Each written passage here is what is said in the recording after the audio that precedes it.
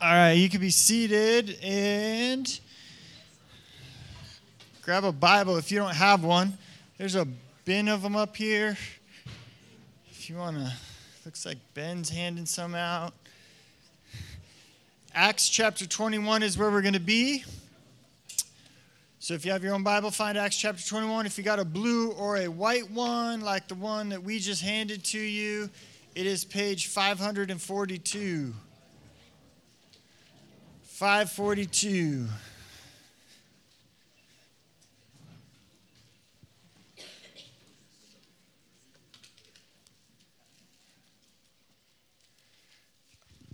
Couple quick announcements. We have Growth Track tonight, so if you're interested in learning more about our church and why we do the things we do and how we do them, we encourage everybody who comes to this church to go to Growth Track. And so it's an hour class. We buy you dinner. It's at the church office, which is just up the road here at 5 o'clock. So I'm going to be right here after service. If you're like, yeah, I want to come to Growth Track, you should, and we'll buy you dinner. And there's a place for kids to hang out and stuff too. So that's tonight. I've been saying that for a little bit. And then we have a women's retreat coming up, and I don't know all the details, but I know they put a slide up here. So, yeah. If you are part of that and you want to talk to Emma or Megan or Krista, I know they all know what's going on there. I'm going to start this a little bit weird. I don't know if this has ever happened to me. I've never seen it before. It has to have happened in the history of the world, I would think. But I'm not in a good spot right now. And I had a great week. We were on a prayer retreat. I had an awesome time with my wife. And I should have expected this, but the Lord blessed us all week, and now I'm just not feeling great. I'm not in a good spirit. And so we're going to take like a minute, and I would just please pray for me, because I think the thing the Lord did in my heart this week as I was studying was great, and that's not what I'm feeling at the moment. So we're just going to take some time in prayer. I'm going to cry out to the Lord, and please pray for me in this time before I teach.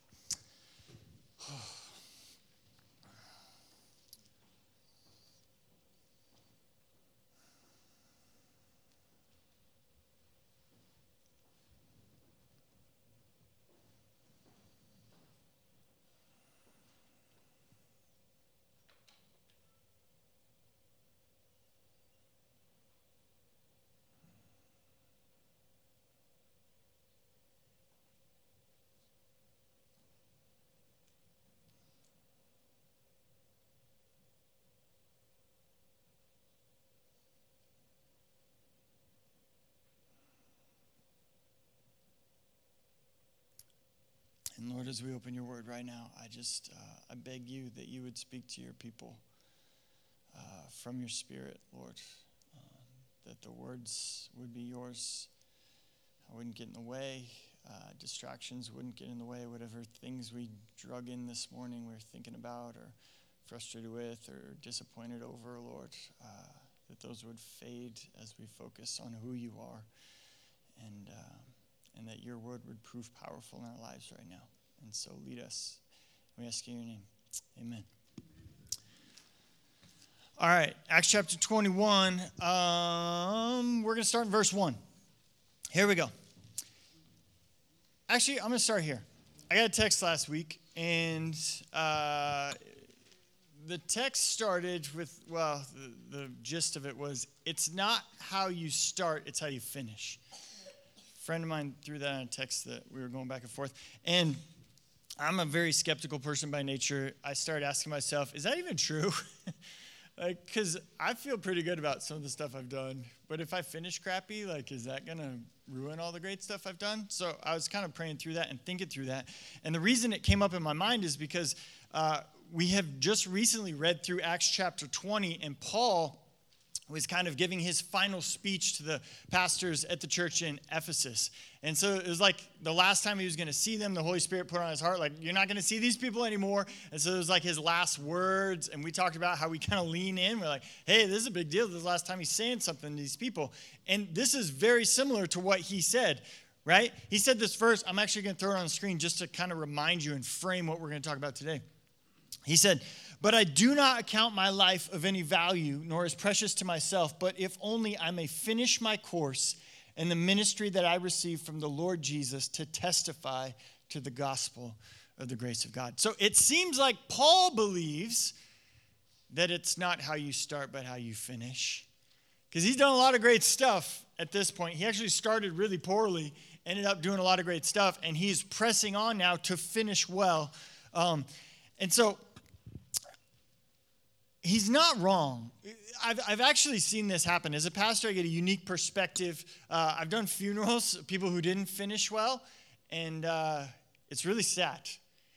It's really sad. Actually, the destruction that is left, that most people leave behind with the way they live their life, is really tragic. But I've also been parts of stories of redemption and transformation. I've seen the impact of people who had the courage to humble themselves and submit to God and allow Him to make a way where there was no way, and do a work where no one could do a work, and restore hope where there was no hope, bring beauty from ashes. I've seen people finish well, who have started from all over the place and even run the most of their race in a terrible spot. And yet when they finish well, like, the end of those types of lives is so much different. The joy is so incredible.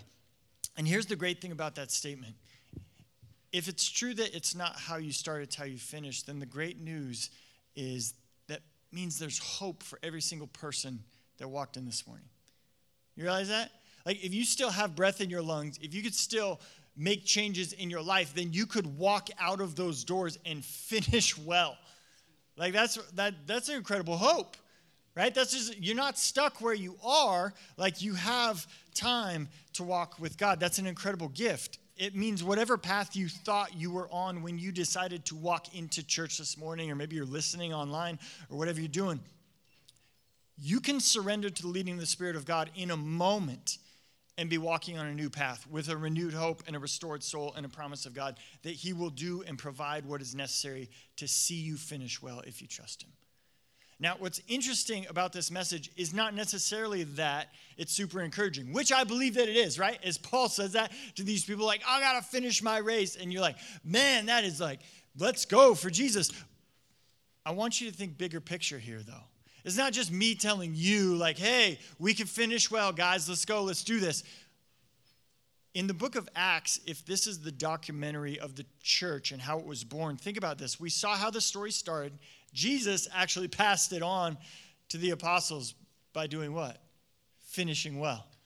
Right? As He sat in the Garden of Gethsemane the night before He was crucified, He said, Father, not my will, but yours be done. Jesus finished well and passed finishing well on to the apostles and said to them, be disciples by making disciples, right? And so Paul took that to mean not only do I finish well, but then I tell others to finish well. So this is not just like a really encouraging moment for you, maybe this morning, hopefully, like, man, I could finish well. But this is the means by which the Christian church has been passed down from generation to generation to generation. One generation saying to the next, finish well. We're trying to finish well. Now you finish well. And there's a line of men and women with incredible legacies who finished well, stretching all the way back to our Savior, Lord Jesus Christ, who have finished well and then taught others to finish well. As Jesus hung on the cross to finish His race, and the apostles finished well to pass on the legacy of the gospel to the next generation, all the way up to Riverstone Chapel that exists now because those before us finished well. Like, this is not just a cool thing at church. This is how the church continues.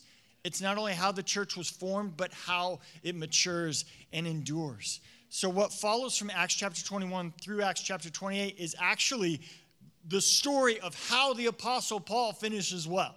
Right? So he said this in Acts 20. He said, I got to finish my race, and then we're going to see what it actually looks like for him to finish his race from Acts chapter 21 to 28. So here we go, Acts 21. This is us being a fly on the wall as the Apostle Paul finishes his race. And when we had departed from there and them and set sail, so he was leaving some people behind in Ephesus, we came by a straight course to Cos, and the next day to Rhodes, and from there to Patara. And having found a ship crossing to Phoenicia, we went aboard and set sail. And we had come to the side of Cyprus. Leaving on the left, we sailed to Syria and landed at Tyre, for there was a ship there. For there the ship was to unload its cargo. And having sought out the disciples, we stayed there for 7 days. And though the Spirit was telling Paul and through the Spirit, they were telling Paul not to go on to Jerusalem. And when our days were ended, we departed and went on our journey, and they all, with wives and children, accompanied us until we were outside of the city. And kneeling down on the beach, we prayed and said farewell to one another. Then we went on board the ship, and they returned home. I'm just 1 second on this, okay? I'm starting this chapter on a bit of a side note. I don't usually do this because I know this isn't necessarily a theme or teaching of the scripture in this passage, but man, is this a cool picture, having whole families, fathers, mothers, children on their knees before the Lord, praying for his will to be done as Paul and Luke and the disciples head off on the beach. That's cool, right? I don't know if you ever see that, that's such a different picture when you compare it with the picture of the family that we have in 2021, right? Where everybody's looking at their phones and couldn't care less about the will of God for anybody else or themselves, right? On their knees before the Lord, begging God to work on behalf of Paul. That's a cool picture. Anyway, back to Paul, finishing his race well. Here's what just happened. The Holy Spirit somehow impressed on Paul's heart that he needed to go to Jerusalem, okay? For him not to go would be disobedient to what God had called him to do. But God also let Paul know this is going to be really hard. This is going to be difficult. You're going to encounter things that are a huge struggle. So they do what most of us do. They pray. And as they're praying, the Holy Spirit reveals to their heart what he already told Paul, that this is going to be really hard. So they do what most of us do. They go, oh, it's going to be hard? Don't go then. It's going to be hard? Don't go. Simple as that, right? What? Paul, we discern through the Spirit this is going to be difficult for you. There's tragedy that awaits you. It's going to be really, frustrating for you. Bad things are going to happen, so don't go. Duh, right? And what happened is the Holy Spirit told them what was coming. And there was going to be difficulty, but the Holy Spirit, they didn't wait long enough to hear what the Holy Spirit wanted them to do with that information. And we do this all the time. We're like, Lord, speak to me. And then he gives us hey, I want you to fill in the blank, or this is what's happening in this. And then we don't take the extra moment to be like, okay, Lord, now that you reveal that to me, what do you want me to do with it? And so often we get this leading of the Holy Spirit or some truth from the scriptures, and we're like, I know what to do with that. And God's like, no, you don't, right? I went skiing with my son the other day. It was the first time we had gone backcountry skiing. And so it's I don't know if you're familiar with it, but you have these special bindings on your skis so that you can walk up the mountain. So we walked all the way to the top of the mountain. But the skis are a little different, and the bindings are a little different, and the boots are actually a little different. So my son, great skier, I'm super proud of him in that, but he hadn't quite figured out how all the equipment worked, and he was really cold, and when you're cold, you're not thinking straight anyway. And he's 12, so when you're 12, you just do stuff. So anyway, we get to the top, and I get his bindings fixed. But he was just so cold, he's like, all right, let's start skiing. And he just takes off. And I turned around for a second. I was like, where'd he go? And there was a whole bunch of things that were happening at the same time that I knew was going to be really bad for him. One, the conditions were really awkward and it was super icy in some spots. Two, I wasn't sure he knew how to work his boots, or maybe he had just forgotten because he was so cold. And then three, I wasn't sure he knew exactly where to go. So I was like, I don't know what's happening now, but Lord, keep him safe. And I come around this thing, and there he is, on the ground, he's like, my boots don't work. I was like, yeah, you didn't flip them into ski mode. They're probably still in walk mode, so they're doing this. And he's like, and I couldn't turn. I was like, yeah, this is the really icy stretch. If you would have waited for me, I would have clicked your boots into ski mode, and we would have gone the other direction, right? But so often we do that with the Holy Spirit. God's like, hey, and you're like, I know what to do. And he's like, no, you don't. And then we're halfway down the mountain in a pile, and he skis by and picks us up, right? This is what's happening to these people. They hear from the Holy Spirit this is going to be difficult, and they immediately assume God doesn't want us to do anything difficult. We better go the other way. And that's just not true. Maybe God, in his kindness, doesn't want to shield the person from difficulty. Maybe the difficulty is actually going to be really good for him. Maybe the difficulty is actually going to further the gospel, as it will through the Apostle Paul's story as he finishes well. maybe the consequences of poor choices, I'm not saying this is in the Apostle Paul, but now in our own life, maybe the consequences of poor choices will wake somebody up, and us shielding them from difficulty, maybe they're headed the wrong way, and they wouldn't run a good race until they ran into a wall and ruined their lives and then got back on course. Some of you are hard-headed. And when I say you, I mean us, right? Some of us are hard-headed. We can't figure out to get back on the course and finish our race well unless we totally make a mess of our lives. And maybe God told us about the difficulty that people were walking into so we could be better friends and maybe pray for them through the difficulty. Make them a priority to love them well. Be there to encourage them when the difficulty comes. Take the extra moment when God gives you some sort of discernment and pray what God would actually do, what he would have you do with that understanding, right? Because there's oftentimes you talk with somebody, you're like, hey, how's it going? And they're like, good. And you're like, you're not good. I see your face. Pray what the Lord would have you do about that, right? Don't do that. Stop doing that. Don't do, right? Just don't assume that you know. Like, pray through how the Lord would actually have you minister in that situation. If he gave you discernment, or if he gave you wisdom, or if he gave you something for somebody else, pray then how he actually wants to use you in the life of somebody else. So, don't assume you know what he's doing or how he's working. Look at verse 7. When we had finished the voyage from Tyre, we arrived at Ptolemais, and we greeted the brothers and stayed there with them for one day. And on the next day, we departed and came to Caesarea. We entered the house of Philip the evangelist, who was one of the 7, and stayed with him. And he had 4 unmarried daughters who prophesied. And while we were staying there for many days, a prophet named Agabus came down from Judea. And coming to us, he took Paul's belt and bound his own feet and hands and said, "Thus says the Holy Spirit, this is how the Jews at Jerusalem will bind the man who owns this belt and deliver him to the hands of the Gentiles." And we heard this, we and the people there urged him not to go up to Jerusalem. Now, we have another instance of almost the exact same thing. This is what happened in Tyre, okay? Agabus, who is a prophet, meaning God speaks to him to speak to the people.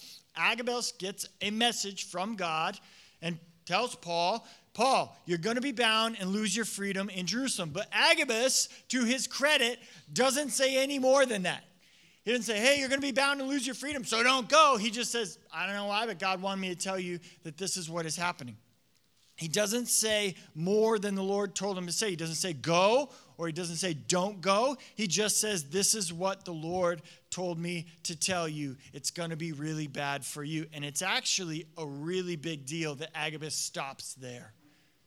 Because there's so many times as church people that we say more than the Lord actually said. Right? It's a big deal not only to speak when the Lord tells you to speak, but then to stop when the Lord tells you to stop. Or not even wait for him to tell you to stop, but if he's not speaking, don't speak. Don't say things that he didn't say. And you're like, what are you talking about, Jared? Church people and religious people have made up so many rules that the Lord never said.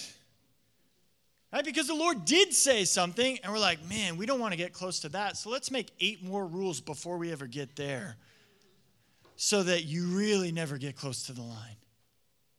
And that actually grieves God's heart just as much as not speaking when he's called you to speak, is speaking extra when he never told you to speak.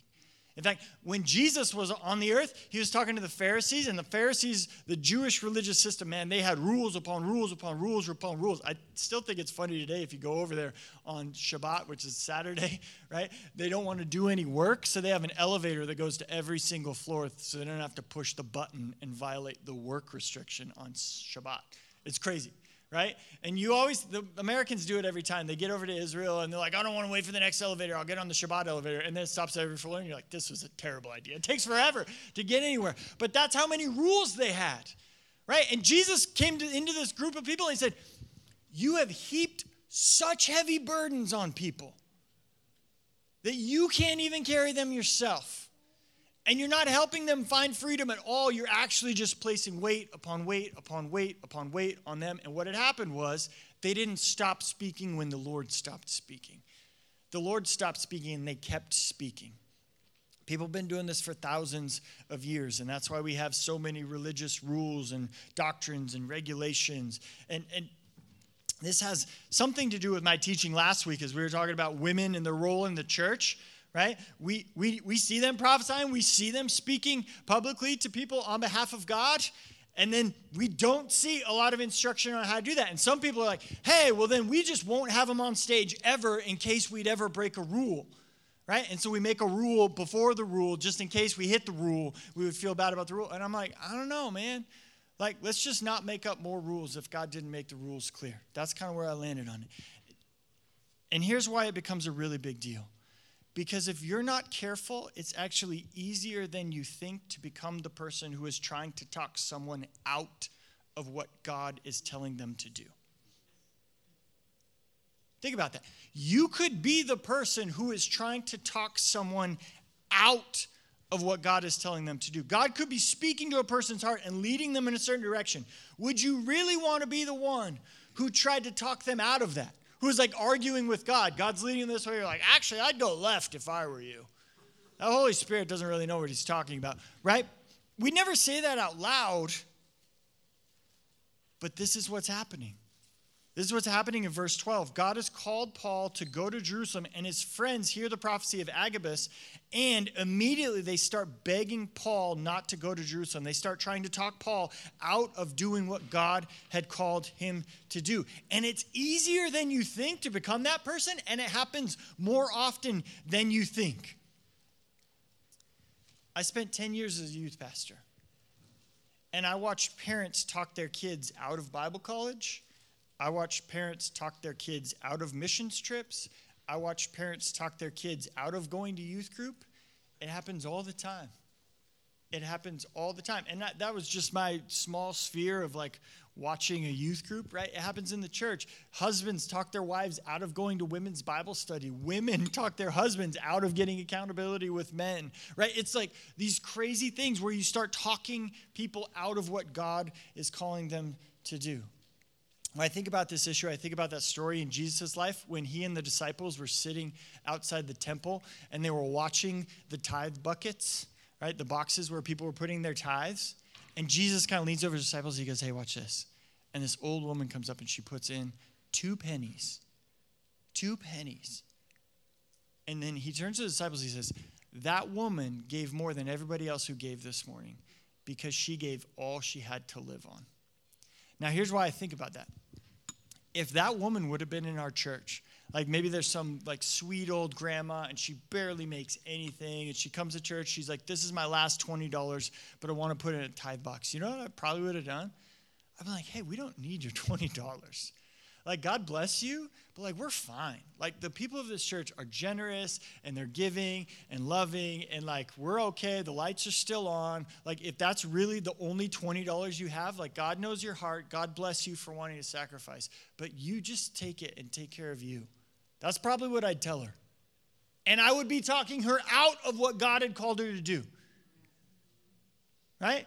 I would be talking her out of obedience to the Holy Spirit. And if she had any sense at all, she'd slap me, right? And be like, this is what God told me to do. Stop trying to talk me out of it. Even though in my mind it makes a lot of sense. Like, we don't need your last $20, woman. Like, I'm very grateful for your heart. Like, God knows you have a good desire. And it's so easy. And so many people do it. And that's exactly what's happening here. These well-meaning folks are trying to talk Paul out of being an example and witness that God has called him to be and finish his race well. And here's another thing that I see in the scriptures, and I've seen it happen a million times, and I wish I had an explanation for it, and I don't have an explanation for it, but I'm just going to tell you it happens. The people who should understand the most, the people who should get it, the ones you would least expect to disagree with what God is calling you to do in your life, that is where the strongest opposition is going to come from. I got no explanation for it. I just know it happens all the time.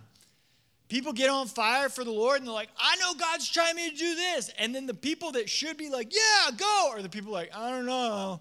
I don't think he really told you that. Happens over and over and over and over again. And it's a surprise every time. And like I said, I don't have an answer as to why, but it happens. We see it in the scriptures all the time. Think about it. Who should have been the most excited that the Jewish Messiah came? The Jews, right? They should have been the ones that were like, woo, he's here. Yeah, we've been waiting for this forever. They hung him on a cross. Who should be most excited that Paul is finishing his race well? The other disciples, right? And they're like, Paul, don't go. Look at verse 12. They're like, we begged him. Don't go. Don't go. Please don't go. Right? When Moses was leading the people out of Egypt, who should have been so excited? The Israelites. The Israelites were like, you're a murderer. Get out of here. Right? Like, you're telling us. Like, they complain about him the whole way through the desert. It happens over and over and over and over again. Again, as a youth pastor, I saw the Lord put on people's heart to go to the mission field. And guess who's trying to talk them out of it? Their parents. Their parents. You know what? When we came to plant the church, you know who tried to talk it out of us? The people we least expected that would try to talk us out of it. We thought like other church leaders would be like, yeah, go for Jesus. Like we thought non-believers would be like, oh, we don't need another church. Non-believers were fine.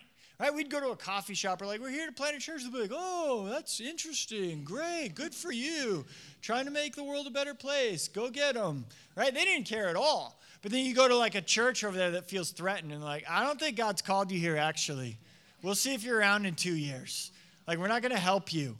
Right? It was like, it blew my mind. And yet it happens over and over and over again. I promise you, when you decide to surrender and do exactly what the Lord calls you to do, I promise you're going to receive opposition and disagreement from a place that you would least expect it. Look at verse 12 again. Do you see that word, we? Look, it says, we begged him not to go. What does that mean? That means that Luke, the guy who is writing the book, is part of that. Think about that. Luke is trying to talk Paul out of doing what God, so this is not like some like random, like this guy doesn't pray, like doesn't read his Bible, doesn't know God at all. And he's just like, I don't think that's a good idea. This is Luke, the author of Scripture, is getting this wrong. He's trying to talk Paul out of this. And look at Paul's response, verse 13, that Paul answered, what are you doing, weeping and breaking my heart? For I'm ready not only to be imprisoned, but even to die in Jerusalem for the name of the Lord Jesus.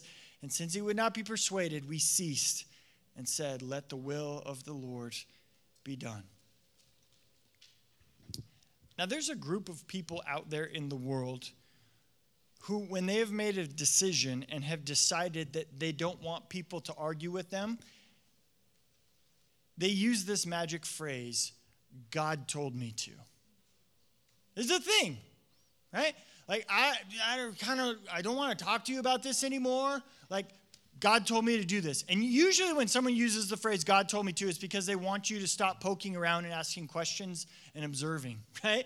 They want you to stop looking into why they're doing what they're doing or what's actually happening. So usually God told me to is code for stop judging me, mind your own business. I'm going to do what I want to do. That's code, right? You're welcome. So if you go out in conversations, right, that's what people are actually saying.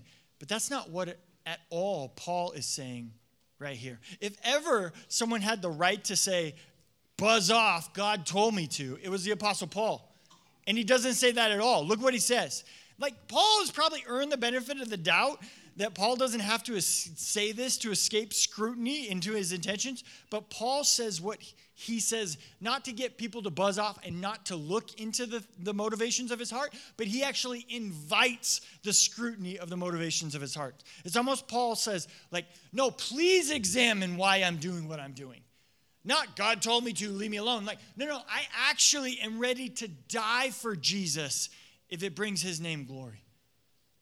People are saying like, hey, this is going to be hard. He's like, please, I want it, like, I'm ready for it to be hard. And not only am I ready for it to be hard, I'm ready and willing for it to be harder than Agabus even told me. Agabus told me I was going to get arrested and bound. I'm ready to die if that's what God is calling me to do to build his kingdom.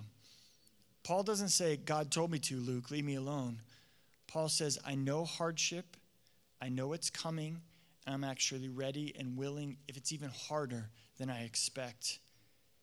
Because that's how convinced I am that me finishing well will bring God glory. That's powerful. That's powerful, right? And when his friends hear that, when the motivation of Paul's heart is heard and they realize this isn't selfish ambition or pride or compromise, but a desire above all else to do what God wants him to do and finish his race, they say this: let the will of the Lord be done. Let the will of the Lord. Oh, man, how much grief could we save ourselves if we just learned how to use this sentence, right? Let the will of the Lord be done. We try to control. We try to, we spend time in prayer. We examine the motivations of the heart. And now it's time to rest in the God who promises he will do what he desires to do. That's an incredible freeing sentence. Not let my will be done, which is how most of us live our lives. We get really upset when our will doesn't get done often enough or well enough or fast enough. It's a great gift to be able to find peace in the sentence, let the will of the Lord be done. All right, I got to finish up. I got to move faster. Verse 15. And after these days, we got ready and went up to Jerusalem. And some of the disciples from Caesarea went with us, bringing us to the house of Mason of Cyprus, an early disciple, with whom we should lodge. And when we had come to Jerusalem, the brothers received us gladly. And on the following day, Paul went in with us to James, and all the elders were present. And after greeting them, he related one by one the things that God had done among the Gentiles through his ministry. And when they heard it, they glorified God. So Paul gets there, and the first thing he does is sit down and tell of how good God has been in his life. He's like, this is what God did. This is what God did. And when I went here, this is what God did. And this is the amazing thing that God did here. I'm going to throw this out there. I'm not going to spend a ton of time on it, but I'm just going to tell you that it's necessary. If you never plan on making time to recount the goodness of God, you're doing it wrong. Right? If that's never, right? If, you go to a financial planner and they're like, what are you going to save? And you're like, oh, we'll just save what's left over. He's going to tell you, you're doing it wrong, right? If you just are going to save what's left over, you're never going to have anything that's left over. If you're just like, oh yeah, we'll talk about the goodness of God when we have time, it's never going to happen. I'm telling you that. You will never be like leftover time. You're going to be like, those eggs are playing in 15 minutes. I got stuff to do, right? You have to make time for this. If you only ever solve problems right now and prepare for problems in the future and talk about your past hurt, you are missing the biggest piece of the joy of the Lord, and that is that our God is faithful, and we know that because there is a story after story after story after story of his goodness in our lives. You got to make time to talk about that. You have to. I was thinking about how I personally have failed to lead my family in this very well a couple months back. So on Christmas night, I got the whole family on the couch, and I got my phone out, and this was simple, but we just scrolled through your iPhone pictures from the last year. And just sitting on the couch looking at it, I was like, oh yeah, remember we went on that trip? Oh yeah, remember when that happened? Oh yeah, that was funny. Oh yeah, that was good. And it just became this thing where we're reminding ourselves of how good God has been. From my iPhone. Hallelujah, Steve Jobs, right? Who knew?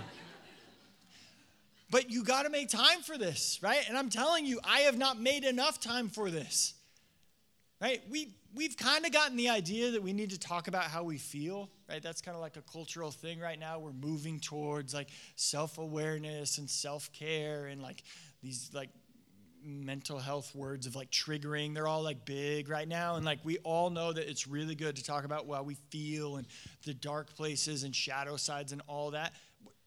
Do you also make time to talk about the goodness of God and what he's done in your life? Because if you only talk about the other stuff and never remind yourself of how faithful God is, you're missing it, okay? You're missing part of it, a huge part of it. The joy of the Lord is our strength, the Bible says. In fact, at the end of every lead team meeting, I want you to know this as a church, that's what we do. We spend time talking about how we see the goodness of God in you guys.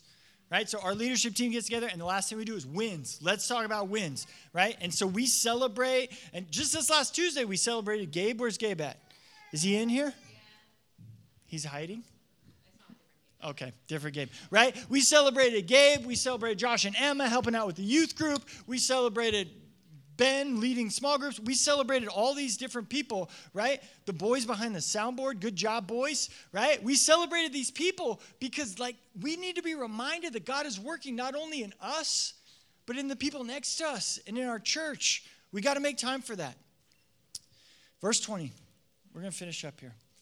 And they said to him, "You see, brother, how many thousands there are among the Jews of those who have believed. They are zealous for the law, and they have been told that you teach the Jews who are among the Gentiles to forsake Moses, telling them not to circumcise their children or walk according to their customs. What then is to be done? They will certainly hear that you have come. Do therefore what we tell you. If we have 4 men who are under a vow. Take these men and purify yourself along with them and pay their expenses so that they may shave their heads. Thus all will know there is nothing in what they have been told about you, but that you yourself also live in observance of the law. But as for the Gentiles who have believed, we have sent a letter with our judgment that they should abstain from what has been sacrificed to idols and from blood and from what has been strangled and from sexual immorality." And then Paul took the men, and the next day he purified himself along with them and went into the temple, giving notice when the days of purification will be fulfilled and the offering presented for each one of them. So Paul gets to Jerusalem. And the Jews there, the Jewish believers, so the apostles, they say, "Hey, Paul, super glad you're here. This is great.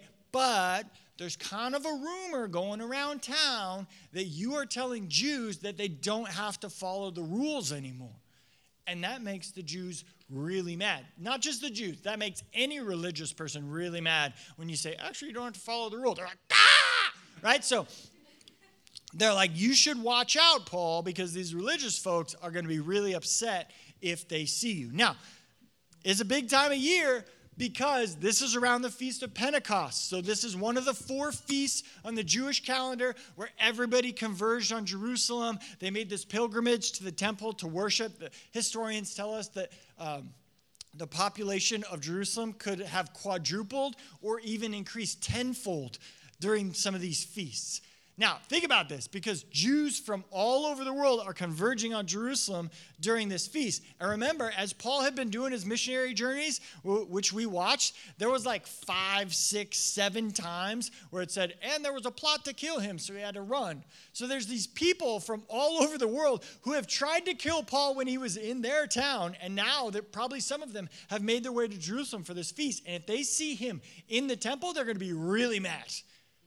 So this is what his friends, the apostles, are warning. They're like, "Hey, man, lots of the Jews, they're hearing these rumors that you're telling people not to follow the rules, that they don't have to. So just in case somebody sees you, what we do is we have these 4 guys who are following a vow, right? So we're not exactly sure what vow this was, but some sort of rule keeping, right, where they shave their head and went into the temple and offer certain sacrifices. And if you go with them and kind of lead them in this vow and you pay their way into the temple and you make the sacrifices, then the Jews will look on and they'll be like, "Oh, see, Paul's following the rules. Like what we heard, it must not be true."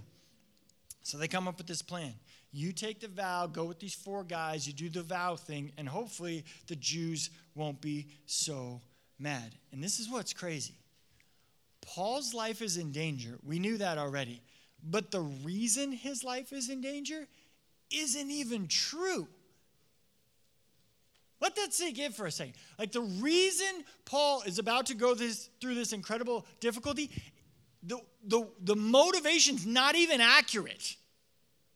Now, we are like, "Oh, I'll go through hard things, and if I have to, like, endure consequences that I made for myself, that I get it," right? If we do something stupid and then we made our bed, now we got to lie in it, we're kind of like okay with that. We're not stoked on it, but that makes sense to us. Like, hey, I made this hard on myself, right? I should understand.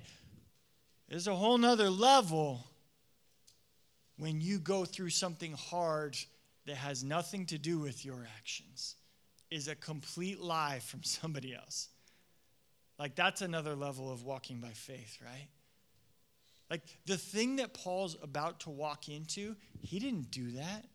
He didn't actually do what they said he did. Like it's a big lie.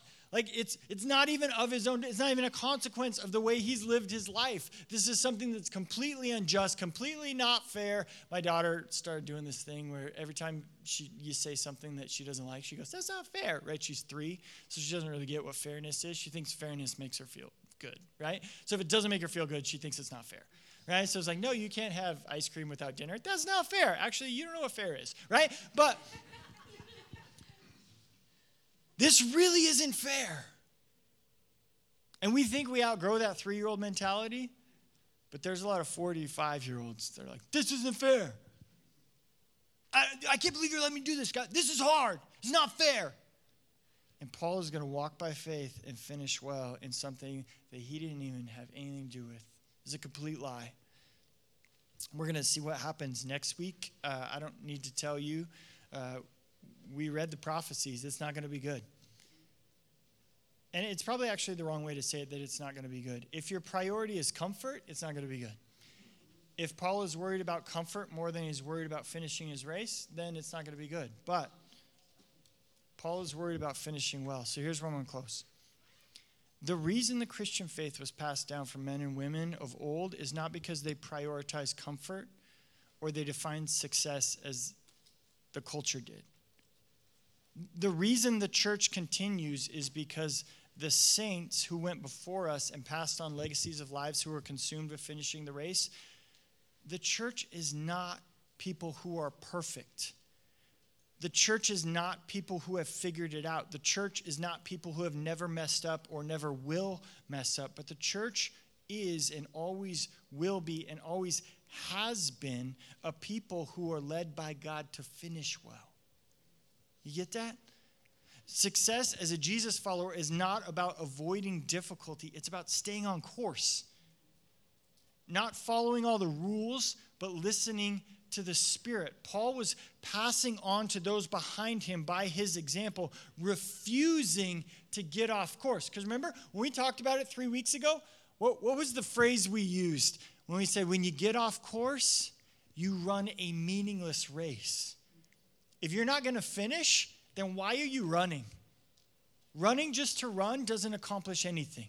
There's some runners out there who are really mad at me right now. Like, I get it. Like, health benefits, runner's high, whatever. Okay, I'm not saying that. But at the end of your life, if you stand before the Lord, he's like, yeah, you ran till you died, but you didn't go where I had you to go.